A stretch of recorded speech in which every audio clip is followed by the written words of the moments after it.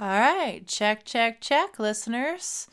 Just doing this little bit just to listen in, and then we'll start today's show. Welcome to the Apprenticeship Diaries, where raw meets refined. Let's be real, we're still working on refining. What it took, what it takes, and the stories that are made. Join us as we learn from professionals about how their stories began.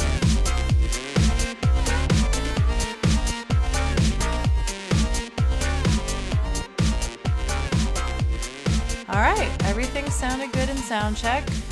Today's show is going to be titled Probably Definitely. I know that's an oxymoron, but that is something that I hear from Rico all the time. It kind of makes me laugh, and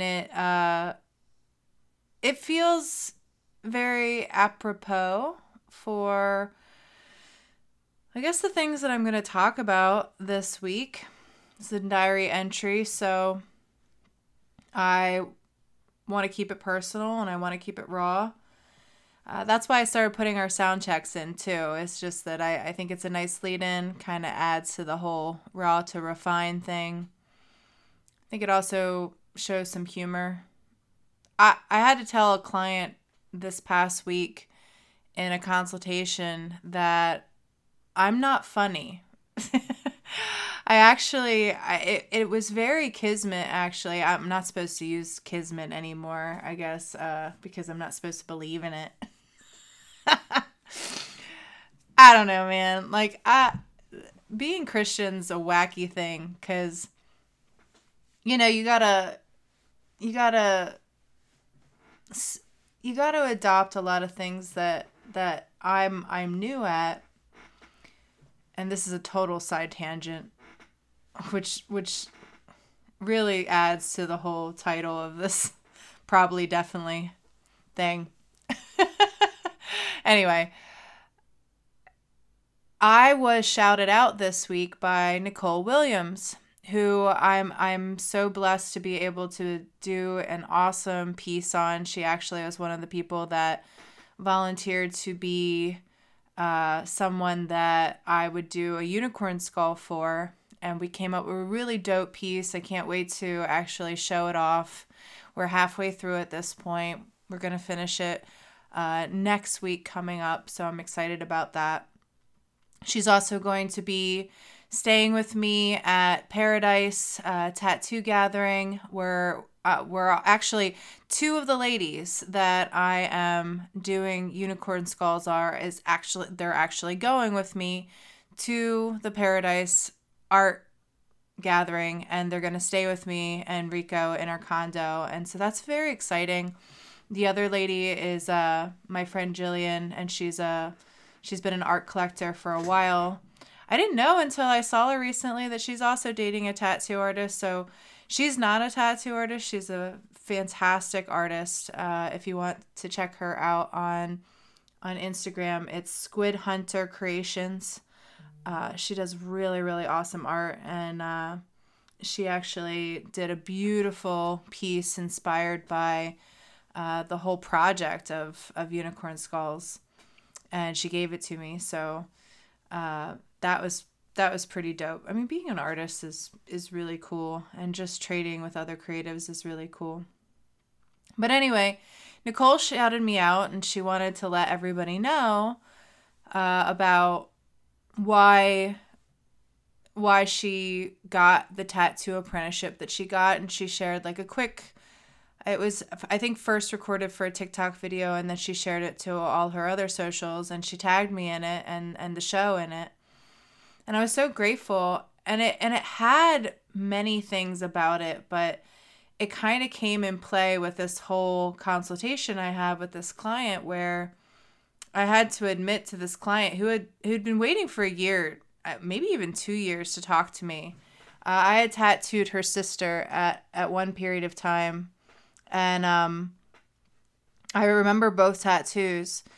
And she had contacted me because of the work that I did on her sister, so it was a great honor. But in talking to her about what she wanted, I just kind of got the sense that she wanted more whimsy and humor to her artwork. then really I could provide. I I told her, I was like, I got to be honest with you. I'm not this. When I look at art or when I'm inspired by art, it's usually something that's very romantic, something that is fanciful. Oh, that word is hard to say. It's definitely not based in reality. I do like a lot of theology, mythology, things like that, ethereal kind of imagery. But everything has kind of a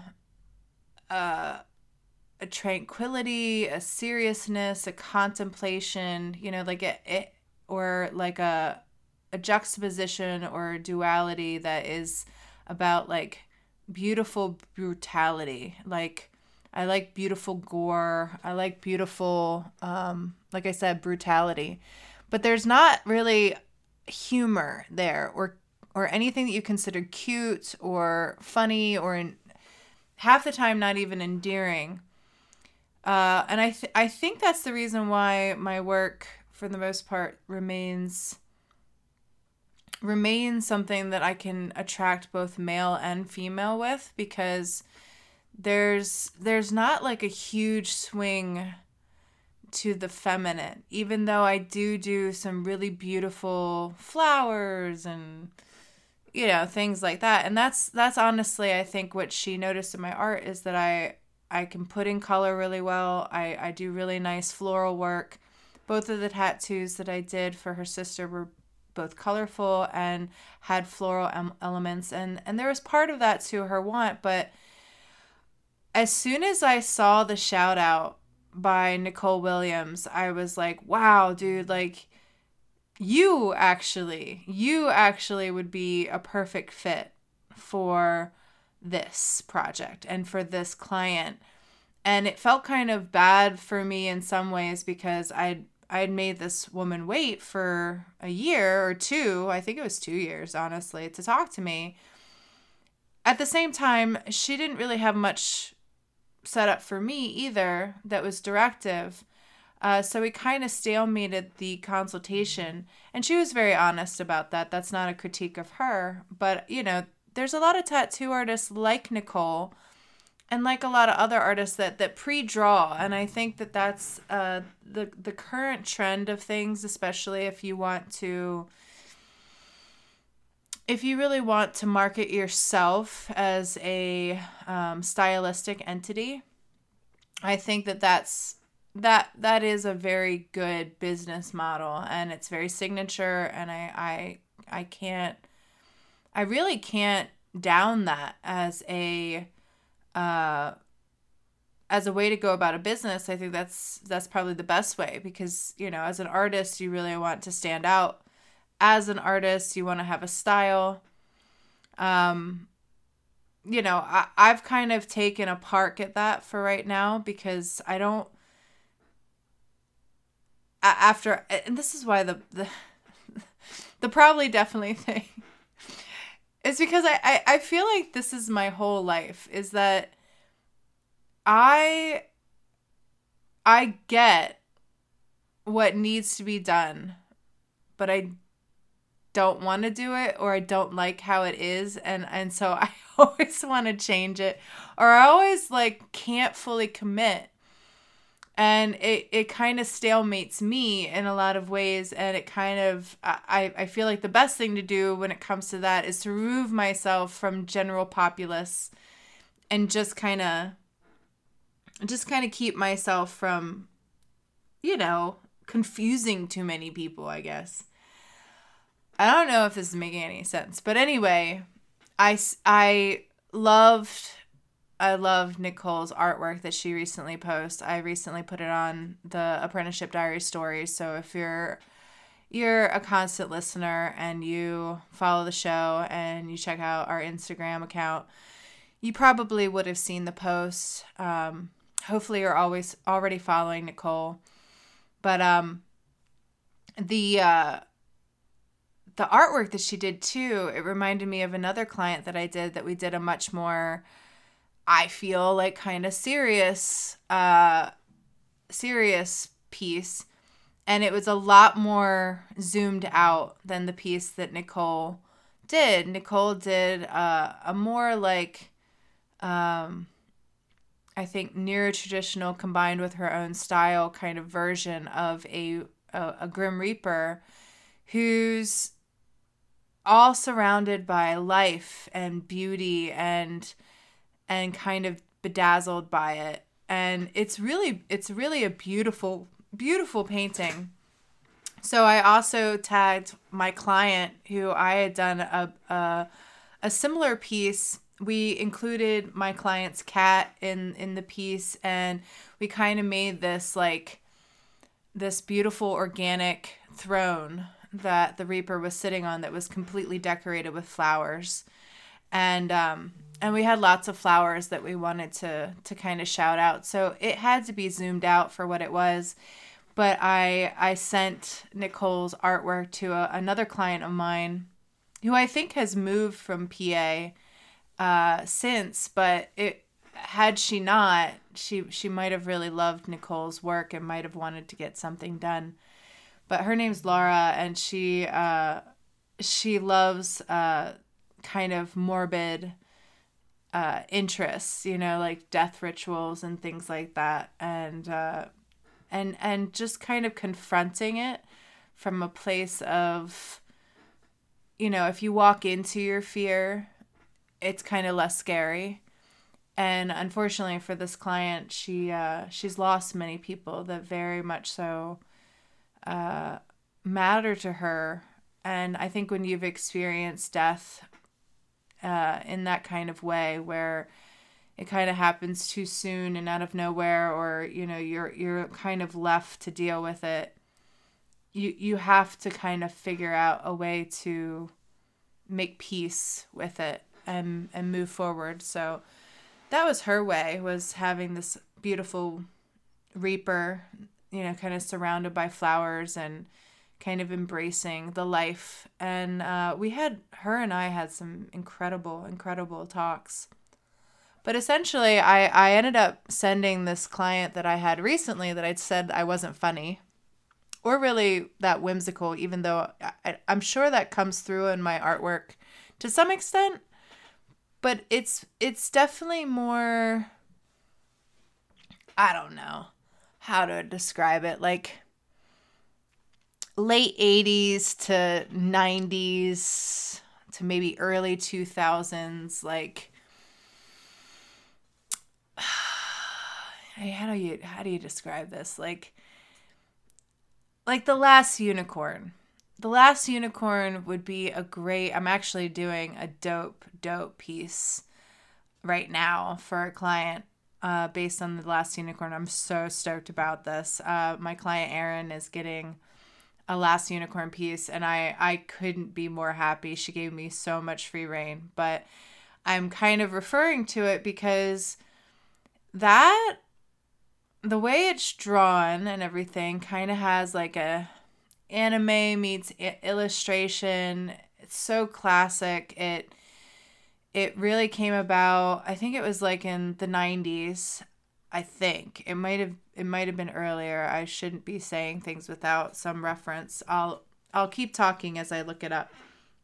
But essentially it came out around that time frame. I remember seeing it as a kid, and both Erin and I both were like, "Oh my god, like this is honestly so not a kid's movie.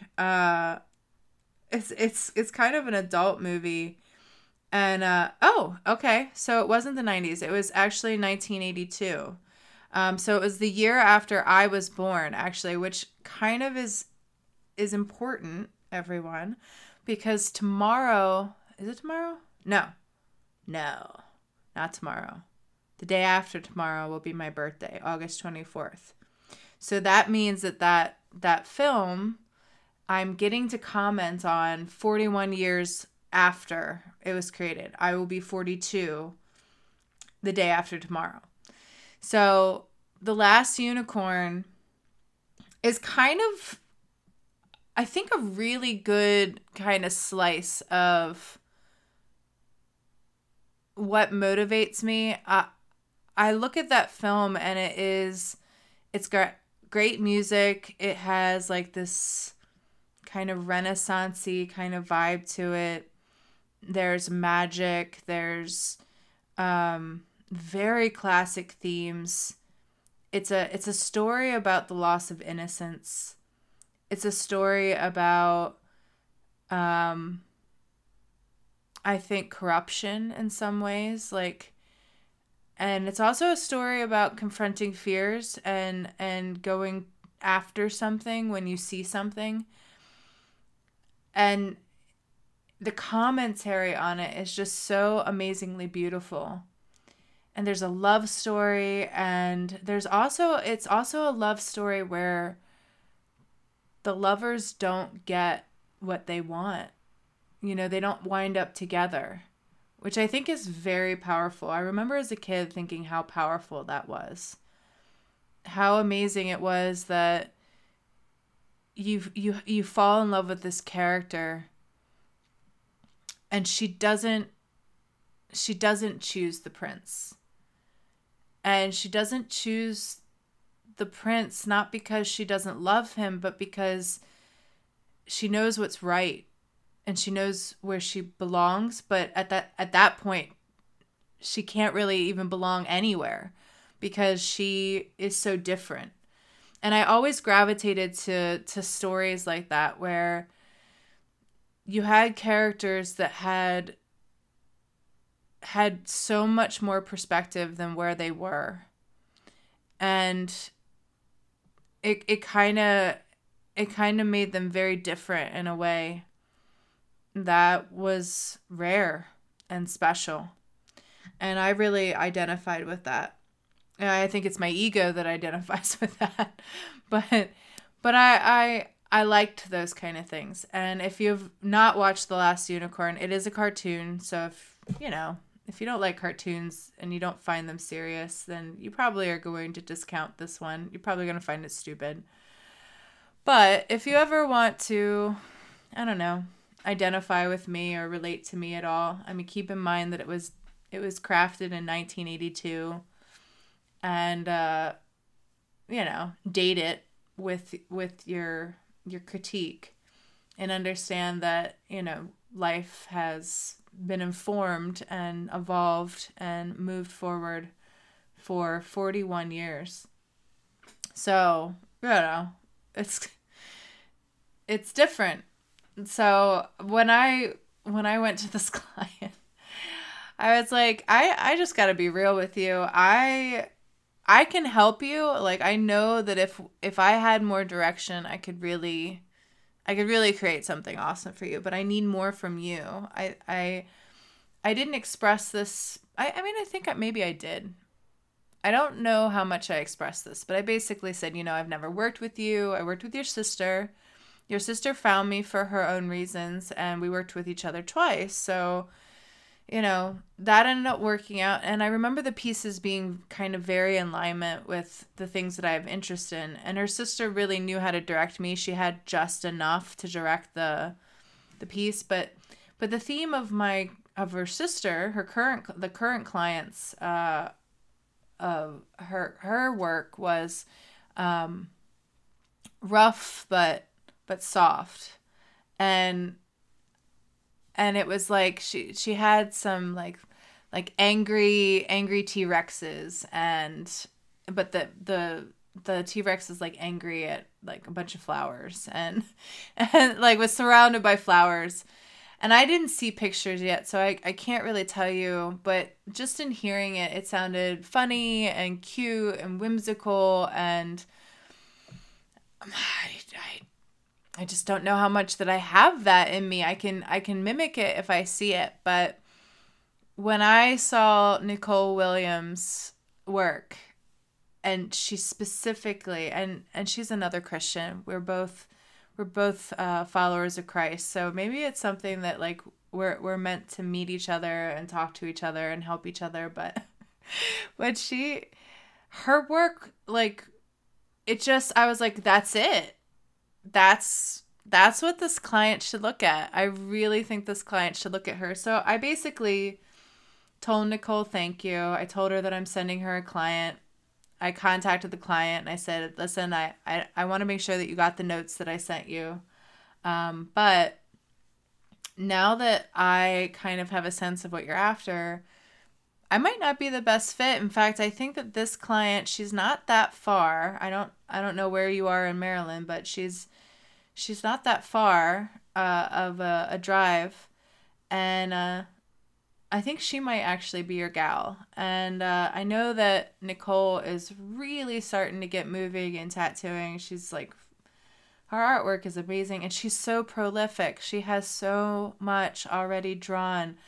Part of that is the hustle of getting yourself out there right away. Trying to show people who you are, what you are, what you're into. I think I did that in the beginning, but I think I jumped full into just doing art commissions for people, and I really have always been the type of person who likes a very even balance between me and the client. People have said that I have a style. Perhaps I do, and perhaps it spans even tattoo styles. Like, there is an Amy Japanese style. There is an Amy Art Nouveau. There is an Amy, I don't know, whatever. I don't know. But I think that my style meets the client. I think what I do is I apply all the artistic knowledge that I have and I just meet the client where they are and really look at what they're wanting and take everything that I'm seeing and just mash it together. And with Erin, for example, in the Last Unicorn, she was very open. She was very open, and she was like, honestly, I really just want you to go and do whatever you think would be great. And, the whole thing I wanted to comment on, but at the same time, like, that is such a classic, and it's so nostalgic that I really didn't want to stray too much from the artwork that has already been dedicated to it. There's a graphic novel that's been dedicated. I think there's several graphic novels actually that have been dedicated to it. And then there's the animation. And I really loved all of those. So I tried to put in some like a modern spin. I used my design skills to kind of collage something together. But I really wanted to stick to the original stuff. So I guess within all of this is that I'm kind of breaking down to everybody what will paralyze me, I guess, in a project, and it kind of goes along to the probably definitely because I have a lot of want. I want to help everyone. I want to tattoo everyone. I want so much to be better than I am. I want so much to put myself to so many things at so many different times. But I know what the reality of that is. With that, I do have a confession. I did. It's not even called Twitter anymore. It's called X. So maybe I didn't fully admit fault to Twitter. I don't know. I think I was condemned automatically. But anyway, remember, I think it was a year ago, and around this time, around August, a year ago, I do believe, could have even been 2 years ago. I don't even remember, guys. It's been a long ass time that this show has been kept off Twitter. We were flagged for my apparently quote unquote hateful misconduct because I had the audacity to say that transgendered people are mentally ill. I do believe that. I am not a licensed professional in terms of psychology. But I can tell other people that I have enough mental illness to see it when I see it. And what I said wasn't hateful. If anything, I've already talked about this. It was compassionate. And what I was discussing with the person that I was discussing with, I mean, of course it's on Twitter and I don't know this person, was sharing my worry about all of this, and from a place of true caring and understanding what my path has been within my own mental illnesses. And as much as I at the time, in the moment, really didn't like it when people didn't affirm me or indulge me or whatever, I can tell you guys this much. In reflection, it has been the trials in my life that have made me better. There is suffering to every single measure of growth. I don't care what you're trying to do. There will be suffering. I mean, you get to determine how much and how intense. I mean, that's basically what you get to determine. But there is that. And it's going to be uncomfortable before it's comfortable.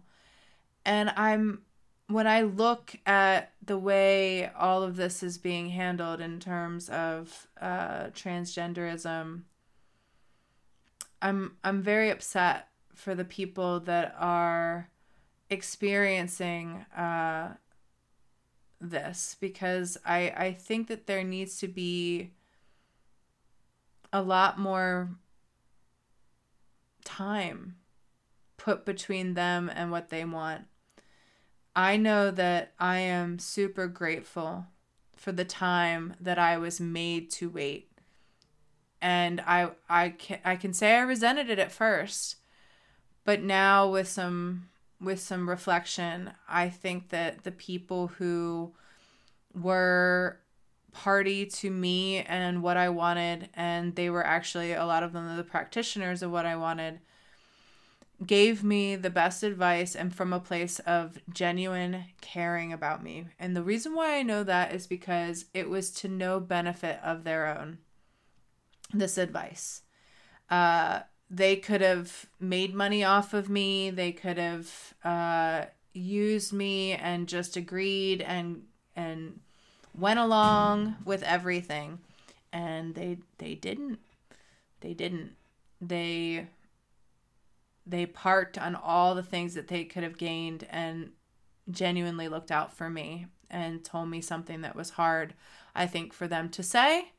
And, you know, even though it came from a place of authority with some of them, I'm so grateful that they use their professional view of things and all of the experience they had to guide me in that moment. And I'm glad that I didn't have much options but to listen. And had I, you know, and I guess I maybe I could have had more options. I don't know, but I think it was because these are people that I had trusted for a long time, and I didn't really want to go outside of them.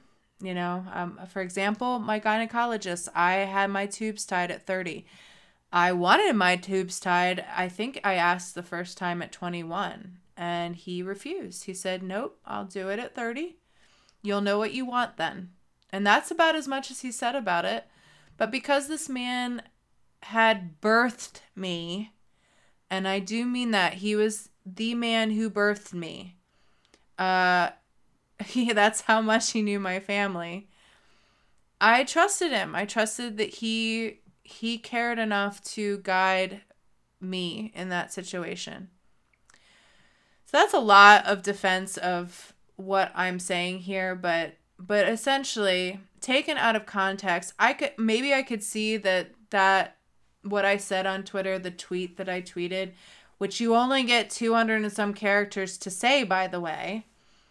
I mean, that's kind of the danger of Twitter, is that if they isolate anything you say out of context, they can definitely frame it any way they want to, and that's exactly what happened.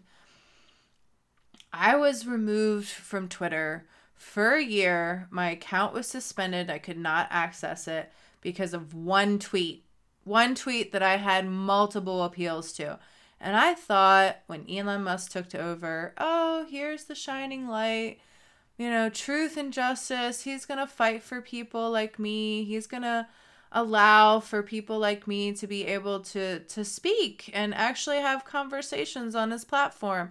I even wrote and tagged him a few times, which I'm sure he doesn't actually look at any of the tweets of where he's tagged. I'm sure there's so numerous that he can't even get through them all. But I tagged him in so many tweets that was like, hey, dude, if I paid for a blue check mark, could I could I get my account reinstated? Like I'll pay for it if I have to. Like, I appreciate that. Like, I'm totally fine with that. But no, nothing. Not a whisper about it. Nothing. And I couldn't even look it up. Like, there was no guarantee that if I paid even for the privilege of being on a platform, that I would have some guarantee that I could have discussions the way I wanted to. I will say this, that I see a hell of a lot more, and have seen before I got suspended or whatever on Twitter. I had seen worse things put on Twitter than what I had said. So I was kind of baffled, and it was my one-time infraction. You know, even with credit card companies, people, like, I don't know if you know this, but if, like, you have if you get charged a late fee, like, for the first time, you can actually dispute that first time. Like, if you're a perpetual late payer, then you're effed. But if you, like, have, say, a slip, you forget about it, you can actually contact the credit card company and they'll work with you. Like, if it's the first time you've ever done that and you're like, oh man, like $35 is quite a hit for the first time, they'll actually take it off for the first time. Like, they'll work with you for the first time because they know they're making tons of interest already. They're already making money. That's just something that they do, you know, as an automated thing. Like, there's not even a person behind the late charge, but if you actually go out of your way and contact a person and say, hey, listen, this is not a normal thing for me. I don't do this very often.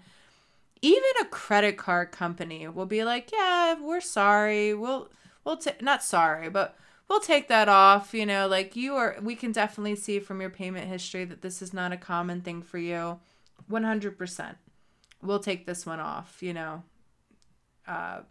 give you some grace. Even a credit card company will do that, folks. So the fact that Twitter would blatantly label what I said out of context hateful was so beyond, as my tattoo studio would say, because that's what the name of it is, so beyond the pale, that I was, like, dumbfounded. I was like, I can't even argue this. There was not even a person you could there's no number, at least that I found. If somebody finds a number that you can actually talk to an actual person at Twitter and literally talk to a human being. I don't care if it's even, like, one of those little type-in message boards that you can talk with an actual agent who probably lies about what their real name is, But those little, like, and I'm not talking about the AI thing. I'm talking about a little person that is on a message board, message center, that, like, they just rather text it to you via website, and it's like a little help center kind of section, message center. I don't even know what to call it. But if you know about that section and it's related to what is now called X, and there is that provided, and you know about that, and I can actually talk to a person to get this whole thing, like, reverted, I want to talk to that person. Like, I want that, because essentially I wasn't going to delete it, because that was the only way to get my account reinstated, by the way, folks. So that whole long thing was to basically admit to all of you that I did finally delete the tweet. I ended up reposting it, a picture, a screenshot of it, as soon as I got my account reinstated, because F that. I'm not admitting to any kind of hateful misconduct. That is not. But essentially, by me deleting it means that I did admit to it, that I admitted that I was found guilty of hateful misconduct via Twitter, which is no longer considered Twitter now, by the way, Mr. Elon and X. So I don't even know, but honestly, folks, Twitter is such a great place for podcasting, and I don't really, beyond what I just said, the biggest point about my show has nothing. It has literally nothing to do with transgenderism. The reason why I was on there is that I confronted a woman about the boy who cried wolf. That's where all of it started. And then it got its way to the transgender conversation. I don't even know how it did, but I was talking to one person where it gravitated that way. But I was just staying in there because I guess, like a dummy with too much time, I thought I could have a conversation on Twitter, which clearly I couldn't. Got flagged. But I was new to Twitter for the most part. Before this podcast and before, really trying to create a communication type art form / podcast, verbal thing, what commentary, I don't know what you call it, whatever. I'm struggling.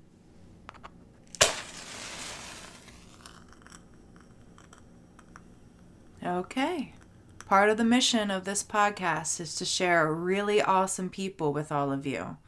So go check out Eden Health. This is my friend John Simmons' company. Through it, he does acupuncture, nutrition, microneedling, light therapy, but it doesn't stop there, everyone. He's a wealth of knowledge, and I welcome all of you to meet him, go talk to him, reach out to him. You can find him at EdenHealthMD.com. Back to our podcast.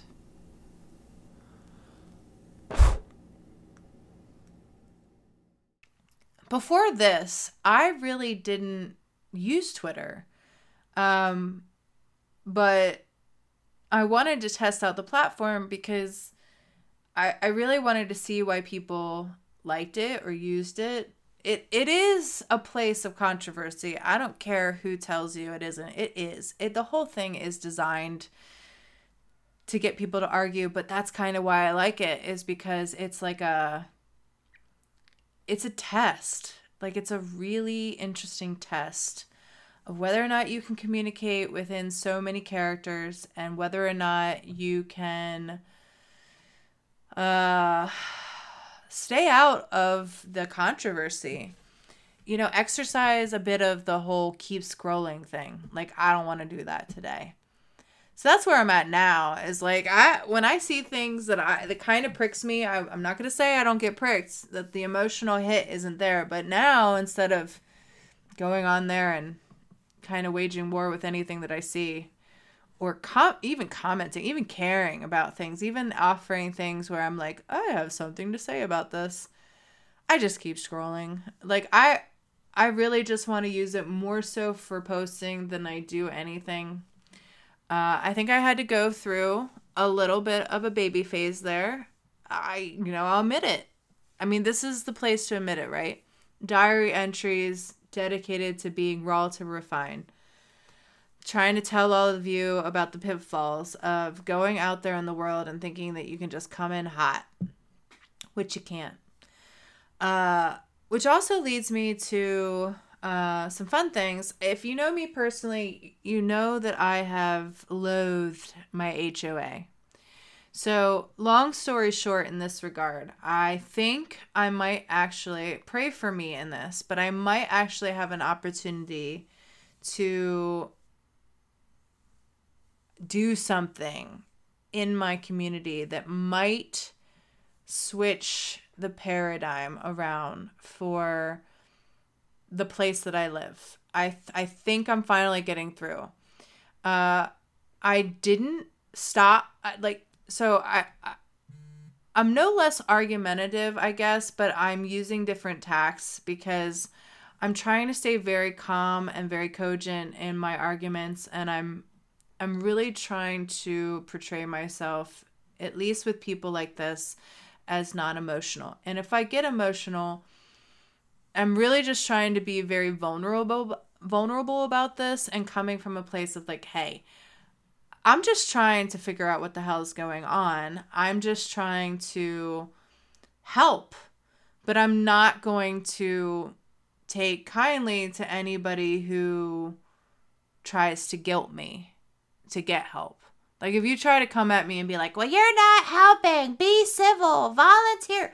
If that's your way, and if you're like, you're not stepping up, there's going to be a big fuck you. And sorry to emphasize that, but seriously, that in my heart, anybody who tries to lay on guilt to me, that's what you're going to get. Because honestly, folks, and I can say this with all clarity, I have very little to feel guilty about. Now, in terms of me and God, I think that I have probably a lot to feel guilty about because I am a sinner and I do have a lot to repent for. And I do think that that's necessary. But in terms of the laws of man and life and being a decent human in a community, I'm good. Like, I'm good. I pay my bills. I contribute. I volunteer. I might not volunteer to the places that everybody wants me to volunteer to, but I do that. And I have about a dozen examples of where I can tell you how I'm a fairly decent human. So I have really nothing to feel guilty about. So if you try to thicken up the guilt and you think that's going to assuade me, you are so wrong. That is the first way to get me to really not like you and to walk away from you and to basically flip you off. So for about 4 years now, that's been how my HOA has been treating me. And it's all because I've critiqued them. And there has been lots of reason to critique. And I'm not alone. But I think recently they are looking to implore me a bit, which is hopeful. And, you know, it's a very interesting thing, folks, because I was starting to get really pissed off, and I've been pissed off, and I've just recently found somebody who could help me get a lot more pissed off in ways that could really serve me and that could really hurt the HOA. Let's just put it that way. And I think that now I'm given this interesting place where I'm getting to choose what to do. And I had to really search my heart about what I wanted. And at the end of the day, folks, I really just want a community. I really just want... I mean, it sounds hokey and maybe it's utopic, but you know, I want a neighborhood full of people who wave to each other and say hi and look out for each other. And, you know, if there's a kid, I wave at them and smile at them and don't have to worry about having to be victimized by my community and by the environment around me. I want to know that the people that are there are all involved and all looking out for each other, and that we're concerned about similar things, and we all want to rally for each other. And you know, and I don't know how hokey that is, but just that, when it comes down to it, the reasons why I've been really upset about my HOA have been because of the way that they've come at me for having concern in that vein and for really wanting to understand what was going on and hold them and what has been a part of my living in that community accountable, but I think now they're starting to see that I'm that type of person, at least the people that are involved, and I think that they're going to start utilizing me. So, I have expressed already to the people that need to know my frustration for how long it took for me to be utilized. But, you can't take things back. And as Rico would say, along with probably definitely, his other adage, which I really do like and I think is a good thing to think about, is when you're angry, you're stuck in the past. And when you're worried, you're stuck in the future. And the only place to really find happiness is the present. And you do best by dealing with things as they come and utilizing your past experiences to inform you about what to do. And really just walking forward in that way and not gassing yourself out. So I guess as far as the probably definitely thing, I do a lot of this gassing myself out. There's something that I wanted to get to before I wrapped up, and that was a tweet. I don't even know what you call it now. Like, what are they calling it? A zeet? Because it's X? Are we calling it zeets now? Like, I don't even know what you call them. X tweets? X Twitter? X tweets? But I saw this, and you guys know how much I love Jason Stapleton. I do love him very much. I'm still a follower of him. I don't pay for coaching anymore or anything like that, but I do love his tweets and I do love watching him and I do like staying in touch with him. I recommend making contact with him because he's very interactive, and once he pays attention, and if you are a constant person on his feed, he's a real deal guy. Like, he really will make contact with you, and he's very genuine, and I very much so appreciate that about him because he's been on TV, he's like been on freaking shows, and he's got celebrity about him, and he's a good guy to know. Like, he's kind of a powerhouse in his own right. And if you follow his show, dude, like, he has a track record of being correct. Like, because he's a numbers guy, and he's also a person that very much so, I think, seeks to understand human psychology and maps trends in watching people and marketing and all of that. A big thing that he's about right now is digital marketing and creating side hustles. And which leads me to his post. This is the post that he put out. The average age of a successful startup founder is 42. It takes time to gain the knowledge and experience to run a profitable business. If you thought it was too late for you, you're wrong. Odds are you're in your prime. My response to that was praise God. Because I'm turning 42, guys. And FYI, kind of dipping into, my love of sevens. This will be my 7th year. So think about how awesome it's going to be when I have my seventh year at 49. Holy crap.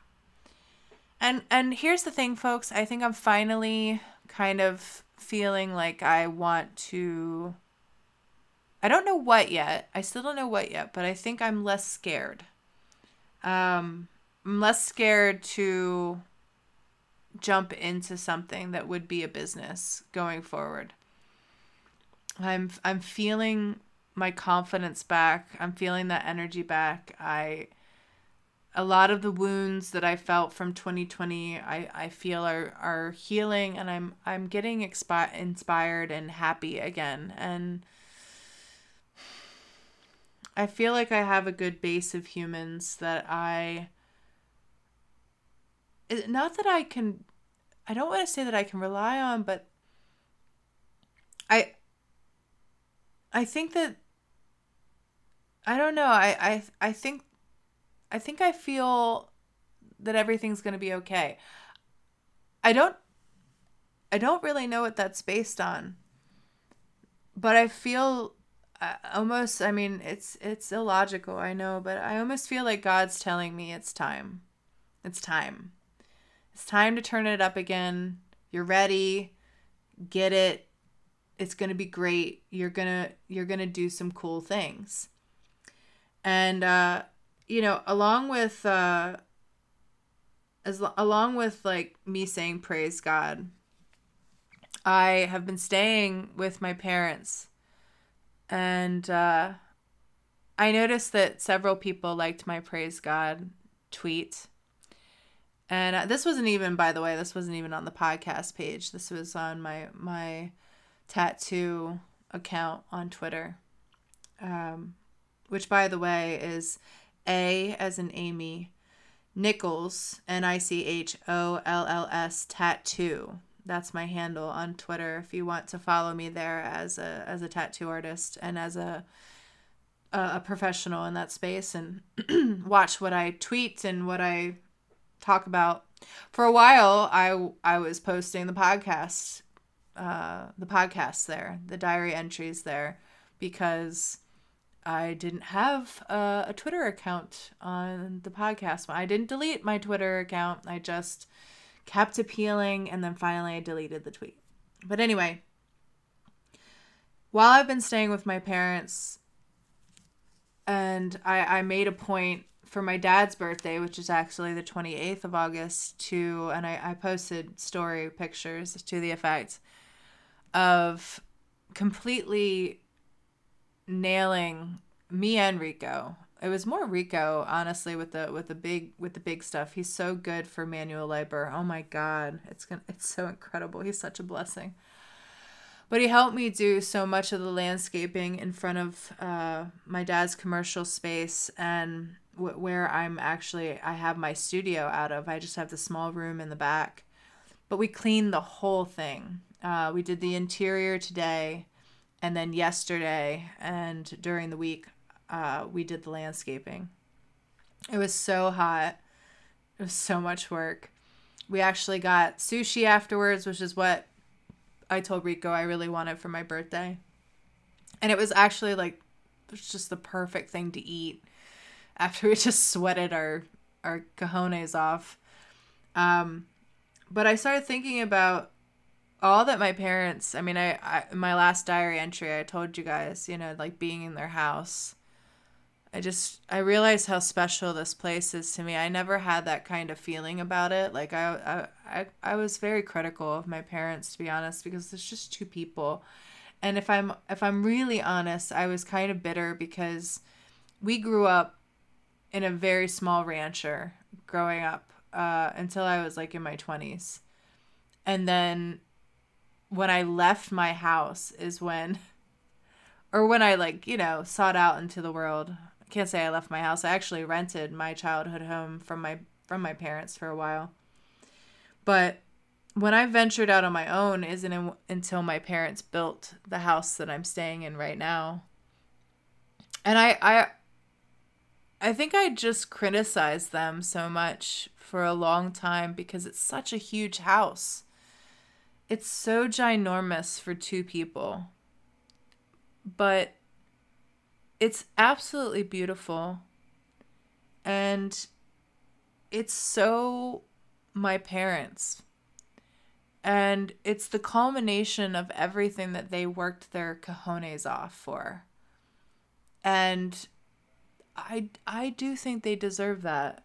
As a kid, their kid, I kind of resented it a little bit that I didn't get a chance to grow up here. And quite frankly, that's like my whole life. I've gone to schools where, I went there, and then as soon as I leave, there's like this brand new gymnasium that gets put in that's like epic, or a huge library, or in the case of my high school, like a few years after I graduated, the entire freaking place got demolished and rebuilt, and now it's like a university campus what they have there. And it's like it's unbelievable. And I shouldn't feel that way, because what I had was really amazing. And it was certainly enough. But I kind of look at it like, wow, like that would have been really cool if I had gotten to experience like that, that kind of energy and that kind of newness. And, so I have to admit there was a bit of resentment at first towards this house. And there was also the probably definitely that my parents were going to leave this house. They said that they were going to stay here for 3 years and avoid capital gains and move, because they even admitted that it was a huge house for them and they had no business living here. But my mom, being savvy with money and real estate, was like, well, this property in this area demands a house that isn't dinky at all. It needed to be of a size. And also in her heart, I know she always wanted something that was beautiful like this and that had a wrapped around porch. That was something that she really wanted. And Rico actually grilled out on the wraparound porch, and he was like, I gotta tell you, man, I think it's nice. Because we were in a storm and it was raining, and he was like, I was dry as a bone, baby, like grilling up steaks. It was pretty awesome. So the wraparound porch is pretty dope. And it's just such a beautiful place. And getting back to Jason's tweet, what I realized is that their salon that they've had and that they've run, and there was the small business that I grew up in and that I was an employee at for quite a bit, has been in play for 30 years. And they were 39 when they opened the place. I was 12. So I'm a little bit behind them in getting my act together and possibly starting my own business. I mean, I have my own business, but it's just me. So it's not the same. My parents, they opened a salon. And if you guys saw this place, let me see. I think it has 8. I could be wrong, but I think it has 8 salon stations to it. So that's 8 employees that you can actually house. And it has 3 hair washing stations. It has 2 pedicure stations. The room that I'm in right now, all the way in the back, used to be their old esthetician space. We completely quarantined it out and secluded that part of the salon into my own little gig. There's a whole reception area. There's an upstairs massage area. I mean, this is like a building, guys. It's a huge building. And I now get a little nook of it that is centered off and segregated off for me.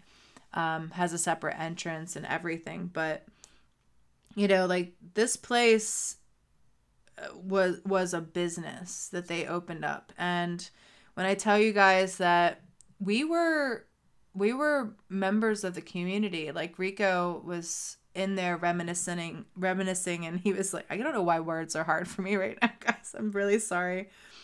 Rico was reminiscing in there, and he's like, man, this salon must have been amazing in its heyday. I'm thinking about it during the holidays. This is probably hopping. And I said, yeah, we actually, because I was older when we opened it, we actually didn't really decorate our home for the holidays. We would decorate the salon, and we would have a full tree, and we would do gift exchange and gift exchanges. We would collect for toys for tots. We would do food drives and things like that for homeless. My dad would sponsor Little League teams and stuff like that in the community. My parents were very involved, and they grew the salon. And what I can tell you guys is that for like the first 3 years, you don't make money. You basically pay back the money that you have spent and borrowed for like the first 3 years. It isn't until like your 5th year that you really start making money. So just know that. And, if you're a tattoo artist, you kind of feel the same timeline. Like 3 years is like you're just putting so much energy into reinvesting into your craft. Like the first 3 years is when you finally get a handle on all the different body placements of tattoos, where you finally have like really, I think, kind of climbed over those first jitters in tattooing. And I always put it this way. It's like when you stop being scared of doing rib tattoos. 5 years is when you kind of know you're a tattoo artist. Like you're dedicated, and you're going, like you start making money, you start making a name for yourself. 5 years in is about that. So, I've experienced all these things already. I've been a professional for a long time and cultivated my own business per se, but the scaling that has been a hindrance is what I communicated to Jason Stapleton. Getting back to that, I said my parents were 39 when they started the business that would support our family from then on. I'm a bit later in the game, but with measured expectations. Having grown up in a small business, I'm conquering my fears about commitment. It's truly the people work that scares me. And then it was so great because, and this is why I love Jason, and why I do recommend y'all know him, is that he's super relatable and he'll interact with you. He wrote back, and he wrote, "Scares me too, still." And the little like sweaty smile, stress face emoji. And it was so important for me to hear that from somebody who, he's been in high-end finance. He's worked with countless people. He does business coaching. He's been filmed, like he's had teams of people that he's worked with. He's owned businesses where he's had crews and where he's had employees. It's just to know that stuff still intimidates him and still scares him was very refreshing. But it also, like, it's just nice to know that there's somebody else out there who has done it and still feels that way. Which, it's kind of validating. Hopefully, I guess that's what everybody comes here to listen to me about regularly every week. It's just this validation, like, oh, I'm not that weird. Or, I'm different, but like not that different. Which I think is that, I never read the book. I bought it. I have it. The book Outliers. But I would imagine that's a lot how outliers feel. It's just like, the last unicorn, like, affected having wide perspective beyond where you are, and just needing to put those things into action. So I'll share the rest of the thread that I had on Twitter. I said, as we are around the same age, meaning me and Jason Stapleton, that I put meals. I meant means a lot, man. I said the other factor is that I know the other factor is what I know to be our justice system. In my parents' day, it was getting bad, but now it's deplorable. I have to go to God at this point, for I see no justice for doing right anymore. And then Jason, which is very sobering because that's a very total view. And that's not even true. I have seen things that are hopeful. I have seen, for instance, a employee for Starbucks, a high-end executive at Starbucks, was basically used as a scapegoat in a very racially motivated firing that she shouldn't have been fired for, and she just won a major lawsuit for wrongful termination and for being pointed out as a scapegoat for that company. So there are wins. There are definitely wins. I don't think that we're hearing about them very much in a large way, because I do think that media is very much so trying to divide us and make us hopeless. I think that keeps us buying, and that keeps us flailing, and that keeps us from unifying. But he's right when he said, and this is where it ended, and I'll have you guys know that I am going to, because I have OCD anxiety about this, I'm gonna put an asterisk next to the word means, because I put meals, but I'm going to put a tweet out just simply because I just discovered that what I said had a grammatical error, and I'm that anal. I'm going to do that after I finish and wrap up this podcast. But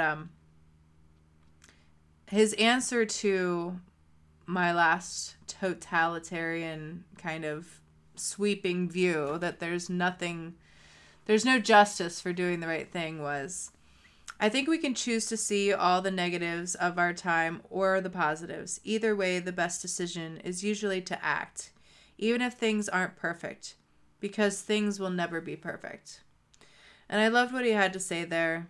And I said, I agree. I do have to be realistic about what I can and cannot control. Action is always good. However, it is a growing relationship with a higher power that is giving me the courage to take leaps now. My heart broke badly in 2020. It's so very hard to rebound from betrayal. And, I do think he's correct. I think that, I was kind of sad and whimpery, because that's where I'm scared. And that's what scares me about people, honestly, is that, and he liked my comment. I think he understands, because he admitted he's scared too. The probably definitely is a good thing, because that's where I'm at right now, guys. Struggling with the commitment. I think that y'all have experienced over, what is it now, like 4 years that I've been doing this podcast. It might even be 5. I don't know. I've lost track. But I've been doing this now for a while, and y'all have been following me for a while. And I wish I could say that I could commit to any one thing, but it's really just a journey. I'm still doing calligraphy in the background. I'm still hammering at certain things. I'm still growing all the time in my confidence to get back in the game and open myself up again to this world. And I'm doing so now with a walk with Christ and a group of fellow people in Christ, a community. I'm sure that, and I'm measuring myself, because I'm not putting my faith in the people. I'm just happy that I have those people, and that we're all pushing each other and holding each other accountable. And I'm noticing that it's changing my tact. It's informing how I go about things now, and it's producing a lot more traction with what I get out of people and what I'm getting out of my life. There's forward motion, whereas I feel like there was a lot more stalemating in prior life. I wanted so much, but I could never seize it, and I always felt like it was really me. Like, all of my therapy let me realize that it was really me that was doing it. But I just felt like I couldn't get over it before. Like I just felt like, well, that's not for me. I need to measure myself. I need to know what I can and can't do. And just like I said to Jason, be realistic. But I'm feeling like I can do more now. And I think it's time that I put those things to test. And like he said, it's never going to be perfect. And I need to accept the fact that that's not really the end game. It's just doing it, and just keep doing it. Keep pushing. And I got contacted by a listener in the background. I'm not going to say his name right now because he's having some struggles, but he let me in on some of the things that are going on right now with his apprenticeship. And what I could tell is that it's just kind of the muck of it right now. But and he acknowledged that it's just a venting session for him. And I want him to know that we're all there, man. Like there's a lot of forward motion. It's just that it doesn't feel so forward. And there might be certain things that we actually have to do ourselves that are kind of daunting and kind of upsetting, that's the next step, because we know we have to do it, but we don't really want to. And it kind of sucks when we can, like I did with my parents, like kind of have room to criticize all the other people around us. But there's always going to be that. There's always going to be people around us that we can fixate on, and arguments on Twitter, now X, that we can engage in and waste our time and spin our wheels. And I've done it. As I've outlined here, I've done it. I've been that stalemate, walking contradiction. And I'm probably still going to do it. But I'm going to keep going, guys. And I'm going to keep submitting entries. And, I'm now in my prime. I'm in my prime. Well, I will be in my prime on the 24th of this month. So with that being said, I want everybody to know that I'm very grateful for all of you. I consider all of you my gifts, wonderful gifts, your time, your listening, just the interactions that I've been able to have, above and beyond. It was such a gift for me to see people like Nicole contact me. There's also Caitlin Hess, who always wishes me a happy birthday and thinks of me. And I just can't even believe that she can remember all of that. We have to meet in person and hug each other sometime. That'll be a real treat. But I want her to know that I really, really, really am grateful for you. And also my friend Rebecca, she recently reached out to me and wished me a happy birthday. And she's also another person who's going to be traveling with all of us and staying at Paradise. So I can't stress enough, guys, come to Paradise. October 12th to the 15th. It's going to be a great time. I have to get my crap together, and I have to actually, formulate these talks. They're all in my head right now. It's going to be epic.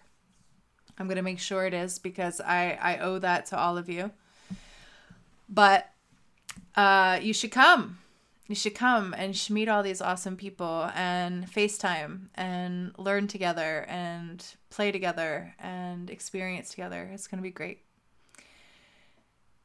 Also, a short announcement. At the end of October, I'm going to do another guest spot at my friend Jake's tattoo shop, Rapture Tattoo Emporium. If you don't know about them, you need to. They're all incredible there. Every single tattoo artist that works there is super dope. Jake is the owner, and his wife Bree is such a dope artist.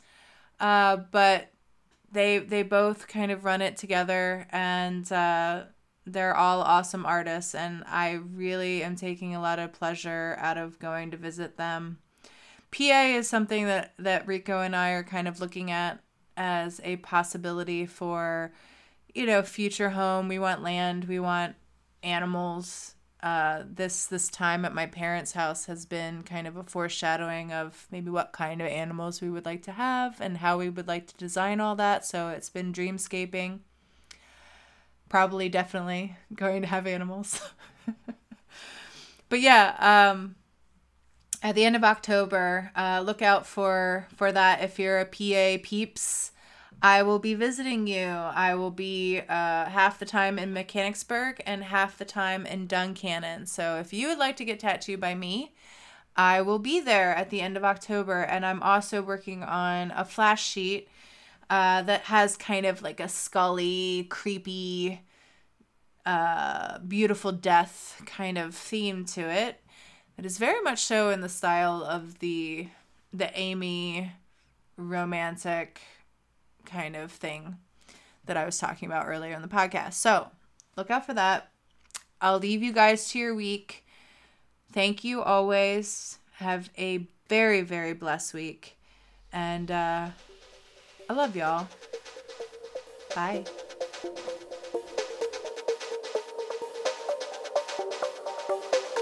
Thanks for listening. You can find the Apprenticeship Diaries on Twitter, Facebook, and Instagram. Our IG is the_apprenticeship_diaries. If you would like to offer constructive criticism or an interview, drop us an email at theapprenticeshipdiaries@gmail.com. We look forward to hearing from our listeners.